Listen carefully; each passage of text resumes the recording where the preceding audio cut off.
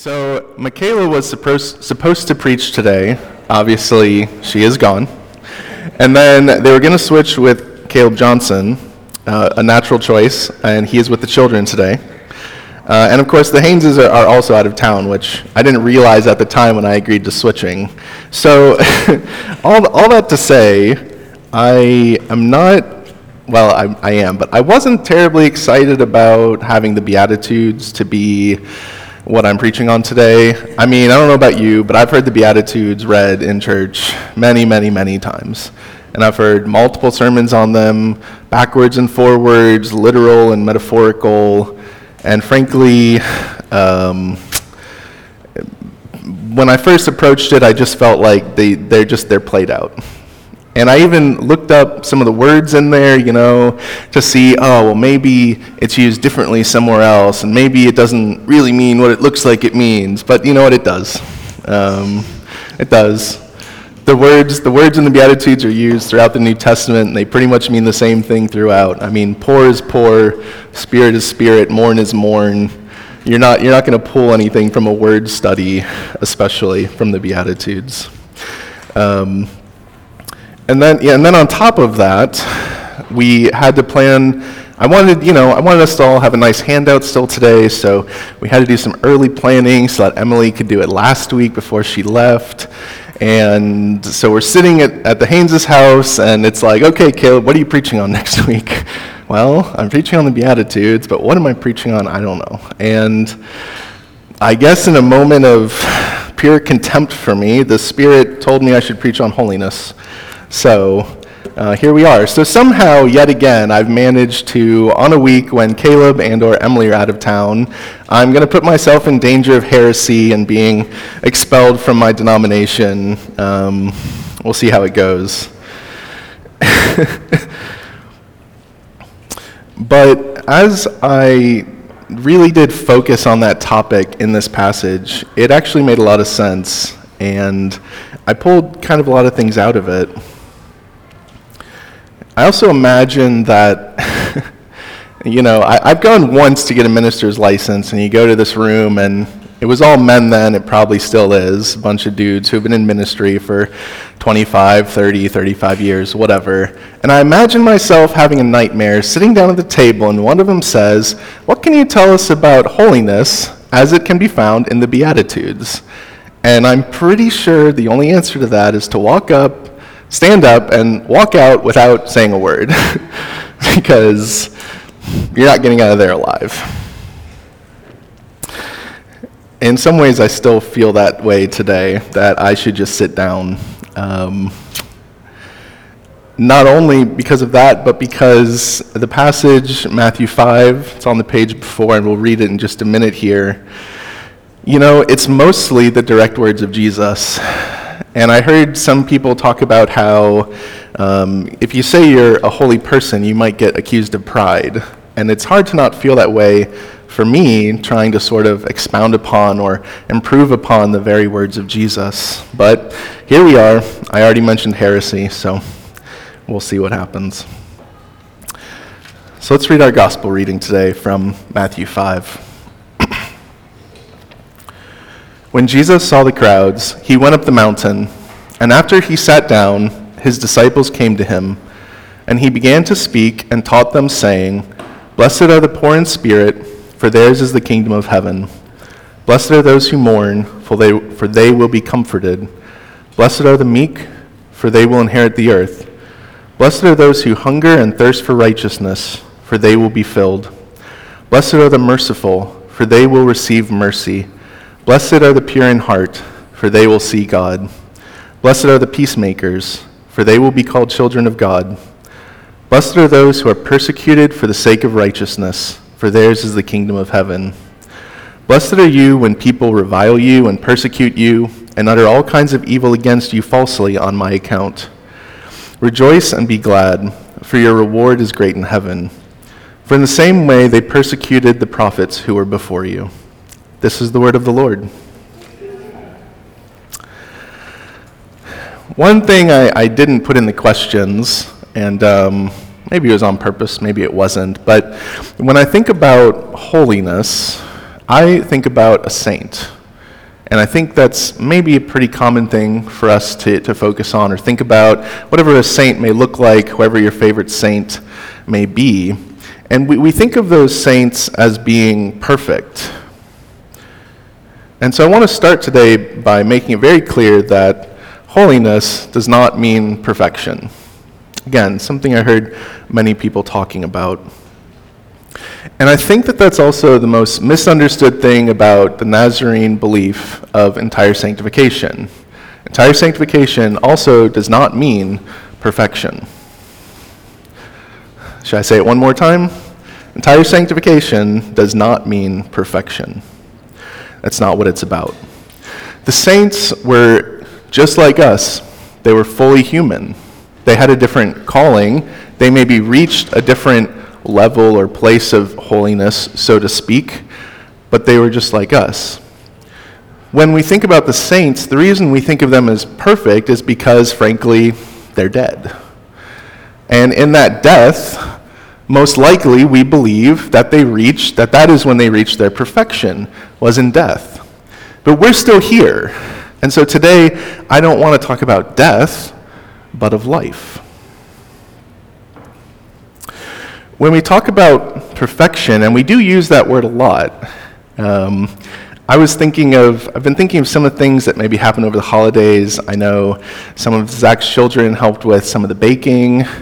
I think about Story or Daily or some of the kids playing soccer, maybe scoring a goal or showing good sportsmanship or making a good play, right? And in those moments, sometimes we look at a child and we might say that little phrase, perfect, you know? Oh, you put the icing on the cupcake, that was great, perfect. But when we say that it's perfect, we don't mean that that child has reached the pinnacle of their existence. We still expect them to grow and to mature, to increase their skills and to do even more, because we understand and recognize that they're also still a child. We might recognize the perfection of their action or even of their heart in that moment, but that doesn't mean there isn't still growth to be made. Perhaps one day, that same child, instead of icing a cupcake, will ice an entire cake. And hopefully in that moment, we too can say, perfect. And Paul writes about this maturity later on in the New Testament, and it's when he admonishes Christians for still clinging to spiritual milk, when he knows, just as well as they do, that they've outgrown it, and that they should be partaking of better things. The other thing about the Beatitudes versus perhaps the saints is that Jesus doesn't deliver these Beatitudes in a synagogue or to a certain special group, to his disciples or to Sadducees or Pharisees. He delivers them on a mountaintop. He delivers them in the countryside. He delivers them to a crowd of growing people that are simply coming to hear Jesus talk. He delivers them to commoners, good Jews or good Christians, who go to synagogue or their weekly kaleo service, and they keep the Torah or they keep all the commandments that they have. He delivers the Beatitudes to the lay people, to all of you and all of us, and to me. Personally, and this one might not be heresy, but I don't know the church's official stance, and I've said this to people in here, but I do truly believe that our salvation is only worked out with other people. Hopefully that means with other people in community, at least to some degree. And certainly that's one of the reasons I'm not more of a hermit, though I have been and could be. And it's not just because I think that other people need me, but it's also realizing how much I need other people. We have a great example because our God is 3 in 1. By God's very nature, we're given that example of community. And I know you've heard that said in this very church. And we cannot have a happy church if we, all of us, as the laity, are not also striving for holiness. And for certain, God demands it of us as well. He commands us, be holy as I am holy. That's not just a command or a challenge to us, but it's proof that God sees in us the capacity to do so, to be holy. For God would not command us to do what is impossible. I think, if anything, we can say about the saints that is what set them on their path, their acceptance that they were worthy and capable of becoming holy. Not just in death, but in their life. And so this church, our church and the church at large, within it and beyond it, our community, perhaps not even in this church, is also vital to the Beatitudes. Someone much wiser than me could probably do it for all of them, but I'm just going to do it for a few. But many of the Beatitudes can really only be fulfilled by our relationship to others. Blessed are those who mourn. What is there to mourn if we have no one to lose, if there's no one missing? What need do I have for meekness if my actions are all my own, if I'm not acting in relation to anyone else? How can we be merciful if we lock ourselves up in our homes and in our bubbles? If we do not venture out where life is lived and people hurt each other? What is the measure of the purity of my heart if I never face temptation? Why would one need to be a peacemaker if they're all alone? Who will come and even persecute us for our righteousness if we are not involved in some sort of community? The Nazarene Manual makes sure to address the difference between being spiritually mature and being entirely sanctified as well. For one thing, entire sanctification is obtained in an instant. It is a moment, whereas maturity takes grace and time. But that also, the act of entire sanctification should impel us towards growth as a Christ-like disciple. What would be another way to describe this moment? Again, unofficially, kind of my own opinion, my way of describing it is like this: that it's when God grants us a peace apart from our sin. It's when our hearts are able to again look toward good fully. Again, not perfection, not saying that we can't look back towards evil, but simply that evil is no longer the main purview of our intention, that we find ourselves propelled towards good in a more meaningful way. As with contemplation, once you try to describe entire sanctification with words, you start to lose the meaning. And too much language can actually make our understanding worse. And so in some ways, I'm comfortable not talking about entire sanctification, as I kind of said earlier. But luckily for me, the last synonym in the Nazarene Manual for entire sanctification, in quotations, calls it Christian holiness. And that we can have some confidence in talking about. And it gives us that clear picture that entire sanctification is also part of our Christian holiness. Holiness does not come from us. We are made holy in proportion to the amount that God dwells in us. Yet we also know that God wishes to dwell in all of us completely. And so perhaps, like the saints, the only thing we need to be holy is the desire to be, and the faith that we will be. Holiness in general being a journey of maturity, and entire sanctification being one point on that journey. The difficulty of holiness is that the more we grow in it, the more it costs us. The more we start to perceive it as being a burden, because it is against our imperfect wills, reaching instead towards God's will. The more you grow in holiness, the more you realize that just as your holiness does not come from you, so too does it leave you in absolute poverty, reliant only on the power of God to sustain you. As the laity to whom these Beatitudes were given, God does not ask us to act as the saints acted, apart from perhaps a personal call, which is between you and God. But he does commands for all of us to be holy. Again, when we think of the saints, we think of their sometimes seemingly at least, supernatural asceticism. Mother Teresa's shoes are proof enough for me. Despite how you may feel about her personally, I happen to enjoy shoes that are a little nicer. Not that nice, but nicer. Or I think of a Tibetan monk self-immolating and the incredible discipline it takes to force your body to not rebel in its natural ways. Or for me especially, I think of the monks at Gethsemane up in Kentucky, who limit their food, their speech, and eliminate their idea of possessing something.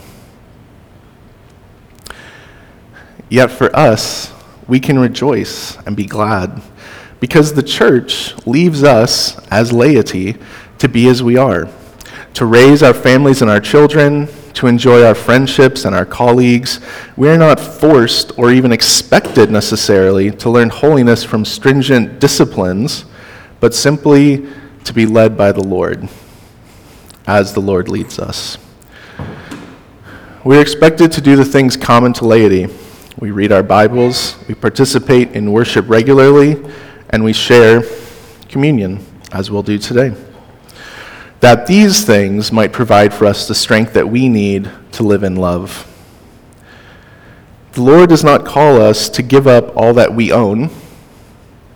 He might for you, but he doesn't call it to us generally, but to be merciful and poor in spirit. He does not ask us to continually starve ourselves, but to hunger for righteousness, not to immolate ourselves, but to be peacemakers, not to ignore our family's needs, but also to mourn and to be meek. And of course, to abandon ourselves to the cross. To bear witness to our other New Testament passage today, which we move forward, that of the cross being a symbol of foolishness. It was and is an act apart from us. And yet that cross, we cannot share in it by relaxing or by working, by thinking or thought or not thinking, or by any action or inaction of our own. We can only let go and accept its gift. But in abandoning ourselves to it, we find the total freedom to become holy and to be saints ourselves. Let's pray together, and then the kids will be back right about on time.